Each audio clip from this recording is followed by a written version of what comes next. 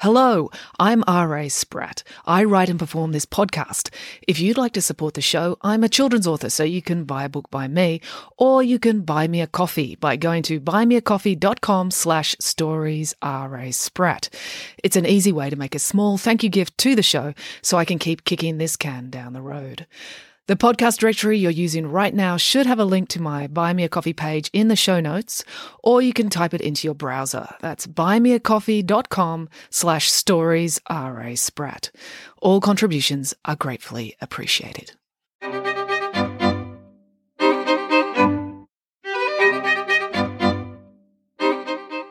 Hello and welcome to Bedtime Stories with me, R.A. Spratt. Okay, so last time on the podcast, we finished the book, The Pesky Kids, The Mystery of the Squashed Cockroach. So today, I'm going to start on the next book in the Pesky Kids series, which is The Pesky Kids, Bear in the Woods. I may have misspoken last time and said that the next book was Stuck in the Mud. It's not. It's Bear in the Woods, so that's what we're going to start reading. I get confused about the titles of my own books. I actually, in my mind, think of this one as The Pesky Kids, the Green Book, because the cover is green. Anyway, what else do I need to tell you? Well, if you follow me on Instagram, you will have seen that this week I went into my publisher. I went into Penguin in Sydney. I had to go to Sydney to pick up my kids. So while I was there, I dropped by the publisher and I dropped off the proof pages for my next book that's coming out in August, which is called Astonishingly Good Stories. And Astonishingly Good Stories is the follow-up to Shockingly Good Stories, which came out last year. And both those books are collections of stories that have featured on the podcast. They'll be like the fairy tales or the Greek myths or the tall tales with Tammy. So that's exciting. That's coming out in August. And other news from the publishing front, because I talked to my publisher a couple of times this week and I was asking her about audiobooks because you fans at home message me and ask about the audiobooks all the time. And she said, well, we made the decision that there will be a Nanny Piggins audiobook recorded later this year. So that'll be the third book in the series because the first two are already out. So the audiobook will be Nanny Piggins and The Runaway Lion, or as I think of it, Nanny Piggins, the Yellow One. So yeah, they'll get me in to record that in September, October, and that will be out in time for the Christmas holidays, which will be perfect for anyone who wants to listen to it on a road trip. I think that's about it. Next thing I got to do is start work on Friday Barnes 11, and I can't remember what I said the title for that would be, but it's going to be set in Paris. So in my mind, that's Friday Barnes set in Paris. All right, so that's enough boring housekeeping. Let's get into the beginning of The Pesky Kids, Bear in the Woods. So today I'm going to read to you the prologue. As Dr. Banfield slowly woke up, she knew something was wrong, even without opening her eyes. It was so quiet. The house was never quiet. If her children, Joe, Finn and April, were awake, they were always fighting, or the dog was barking, or both. Her brain was struggling to wake up enough to make sense of it. There was a reason her children were silent, a bad reason. It had something to do with why the mattress she was lying on was so uncomfortable, and why the room felt damp and cold. Then her brain remembered. She wasn't at home. She was in a prison cell somewhere in Eastern Europe. Everything had gone terribly wrong. A sick, hollow feeling of unutterable sadness swept over her. She may never hear her children squabbling again. Just then, there was an electronic buzz. The lock to her cell door clicked open, and a guard entered. Dr. Banfield didn't even bother looking up. The guard brought in a tray of breakfast food, as he had done every day of the weeks she'd been in there. Dr. Banfield opened her eyes as the guard bent forward to lay the tray on the ground. He seemed like a nice young man, really. He couldn't have been much more than 27 or 28 years old. He hadn't been serving long enough to become jaded and cruel yet. It would be a shame to have to break his arm, but she was going to do it anyway. Before the tray even touched the concrete, Dr. Banfield's hand shot out, grabbed the guard's wrist and twisted it cruelly, tearing the ligaments in his elbow and snapping his ulnar, while simultaneously hooking her leg around to kick him hard in the back of the head. He was knocked out cold in less than 2 seconds, and the door was still unlocked. Dr. Banfield took off running. She raced down the hallway to the guard's office. There was no one in there. She used the pass she'd stolen from the guard's belt to get through the double security doors, then rushed over to the control panel and hit override to unlock the doors to the corridor. Dr. Banfield took off again, sprinting down 3 flights of stairs and towards the kitchens. Where there were kitchens, there was always access for delivery trucks. It was the weakest point of any prison. If she made it there, it was her best chance of getting out. Dr. Banfield pushed on, running faster. She was deceptively quick for a frumpy, middle-aged woman. She was going to make it. Only 100 metres to go.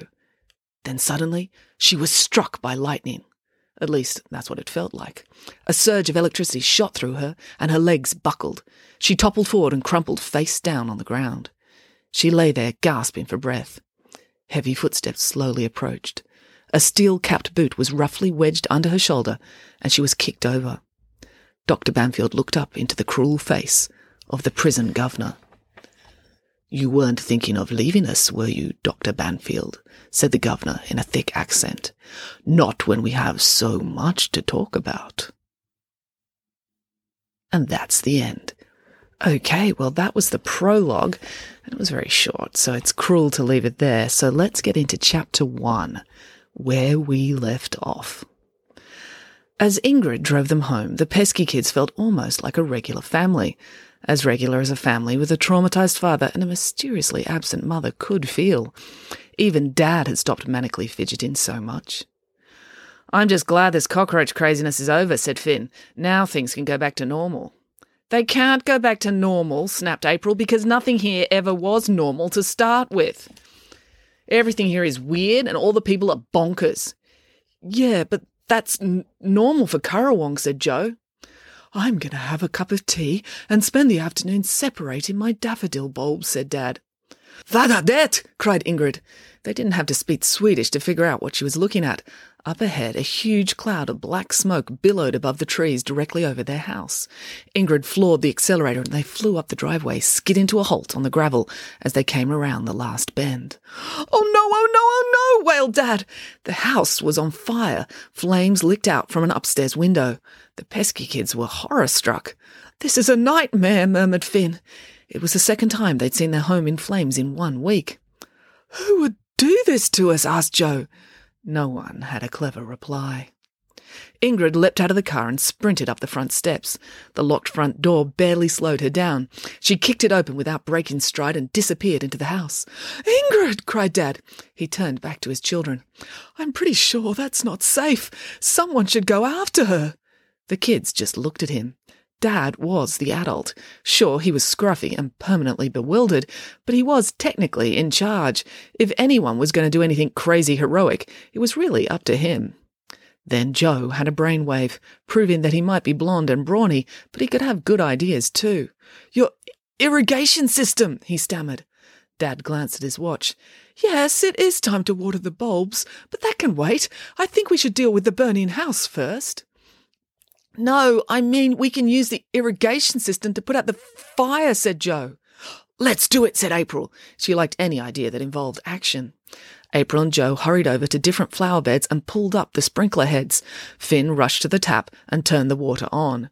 April had her sprinkler head facing the wrong way, and she was blasted in the face by the high-pressure water. It knocked her blue cap off her head and flattened her usually chaotic curly brown hair. Pumpkin barked excitedly. He wanted to be splashed too. "You did that on purpose!" yelled April. "You're the one holding it," said Finn pedantically. "It's just an unexpected bonus for me that you're silly enough to point it at your own face." You'd never have guessed that Finn was actually 11 months older than April because he was shorter, and the way his cap fell down over his ears made him look very young. But he could be as sarcastic and insulting as someone 5 times his age. Joe trained his jet on the upstairs window. "Hold this," said April, handing her sprinkler to Dad. He pointed it at the flames above them as April scrambled up the veranda railing and onto the corrugated iron roof awning. "Pass it up," she urged. Dad handed April the sprinkler, and she was able to douse the flames up close. Suddenly, the window smashed open as a flaming computer came sailing through the air. It was quite spectacular, almost beautiful. The electronic box glided in a parabolic arc over the garden beds, flame and smoke billowing behind it. "It's going to hit Pumpkin!" cried April. But the small dog had the good sense to bound out of the way before the flaming computer smashed into the middle of the lawn with a loud crunch. "Wow," said Finn. They looked up at the window. Ingrid leaned out through the blackened frame. The flames were doused, but smoke and steam continued to waft off the charred timber. Ingrid had soot on her face and arms, but she still looked like a Nordic goddess with her long blonde hair and lean athletic physique. "Elderna släck nu!" April blasted her in the face with a sprinkler. "Vodka, dear!" exclaimed Ingrid. "Sorry," said April, "just making sure there weren't any embers on you." It turned out that the fire had not been that bad. When they went upstairs to look, they saw that the blaze had not spread beyond Joe's bedroom. The only thing burnt was Joe's desktop computer and the wall behind it.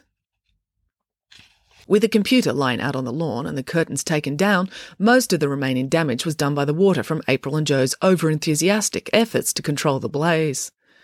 "How does the computer catch fire?" asked Joe, looking around the wreck of his bedroom. "If you set fire to it yourself to hide what you've got on the hard drive," accused April as she glared at Joe. "I wouldn't set fire to my own bedroom," said Joe. "That's just stupid." "Well, you're not exactly Albert Einstein, are you?" said April. "It could have been an electrical malfunction," said Finn, peering at the power socket. "An electricity surge or dust in the mainframe." "Where did you even get a computer from anyway?" asked April. "I found it," said Joe. "It was with the junk under my bed. I thought it'd be handy."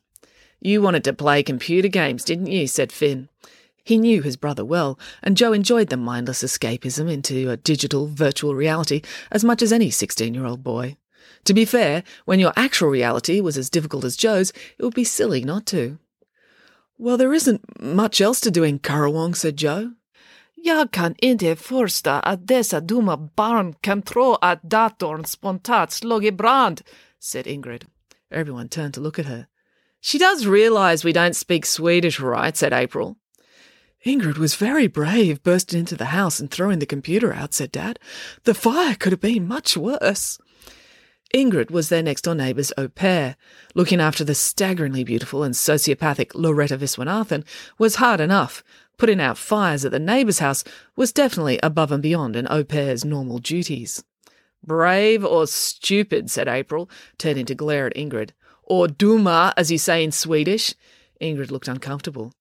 "When did you learn some Swedish?" asked Finn. "On our first day here," said April. "She called us dumma barn. Don't you remember?" "No," said Finn. "I paid attention," said April, still glowering at Ingrid. Ingrid looked suspiciously back and forth. "Thank you for your help, Ingrid," said Dad politely. Ingrid nodded. While everyone was looking at her, she held up her finger to get their attention, then pointed at something on the floor.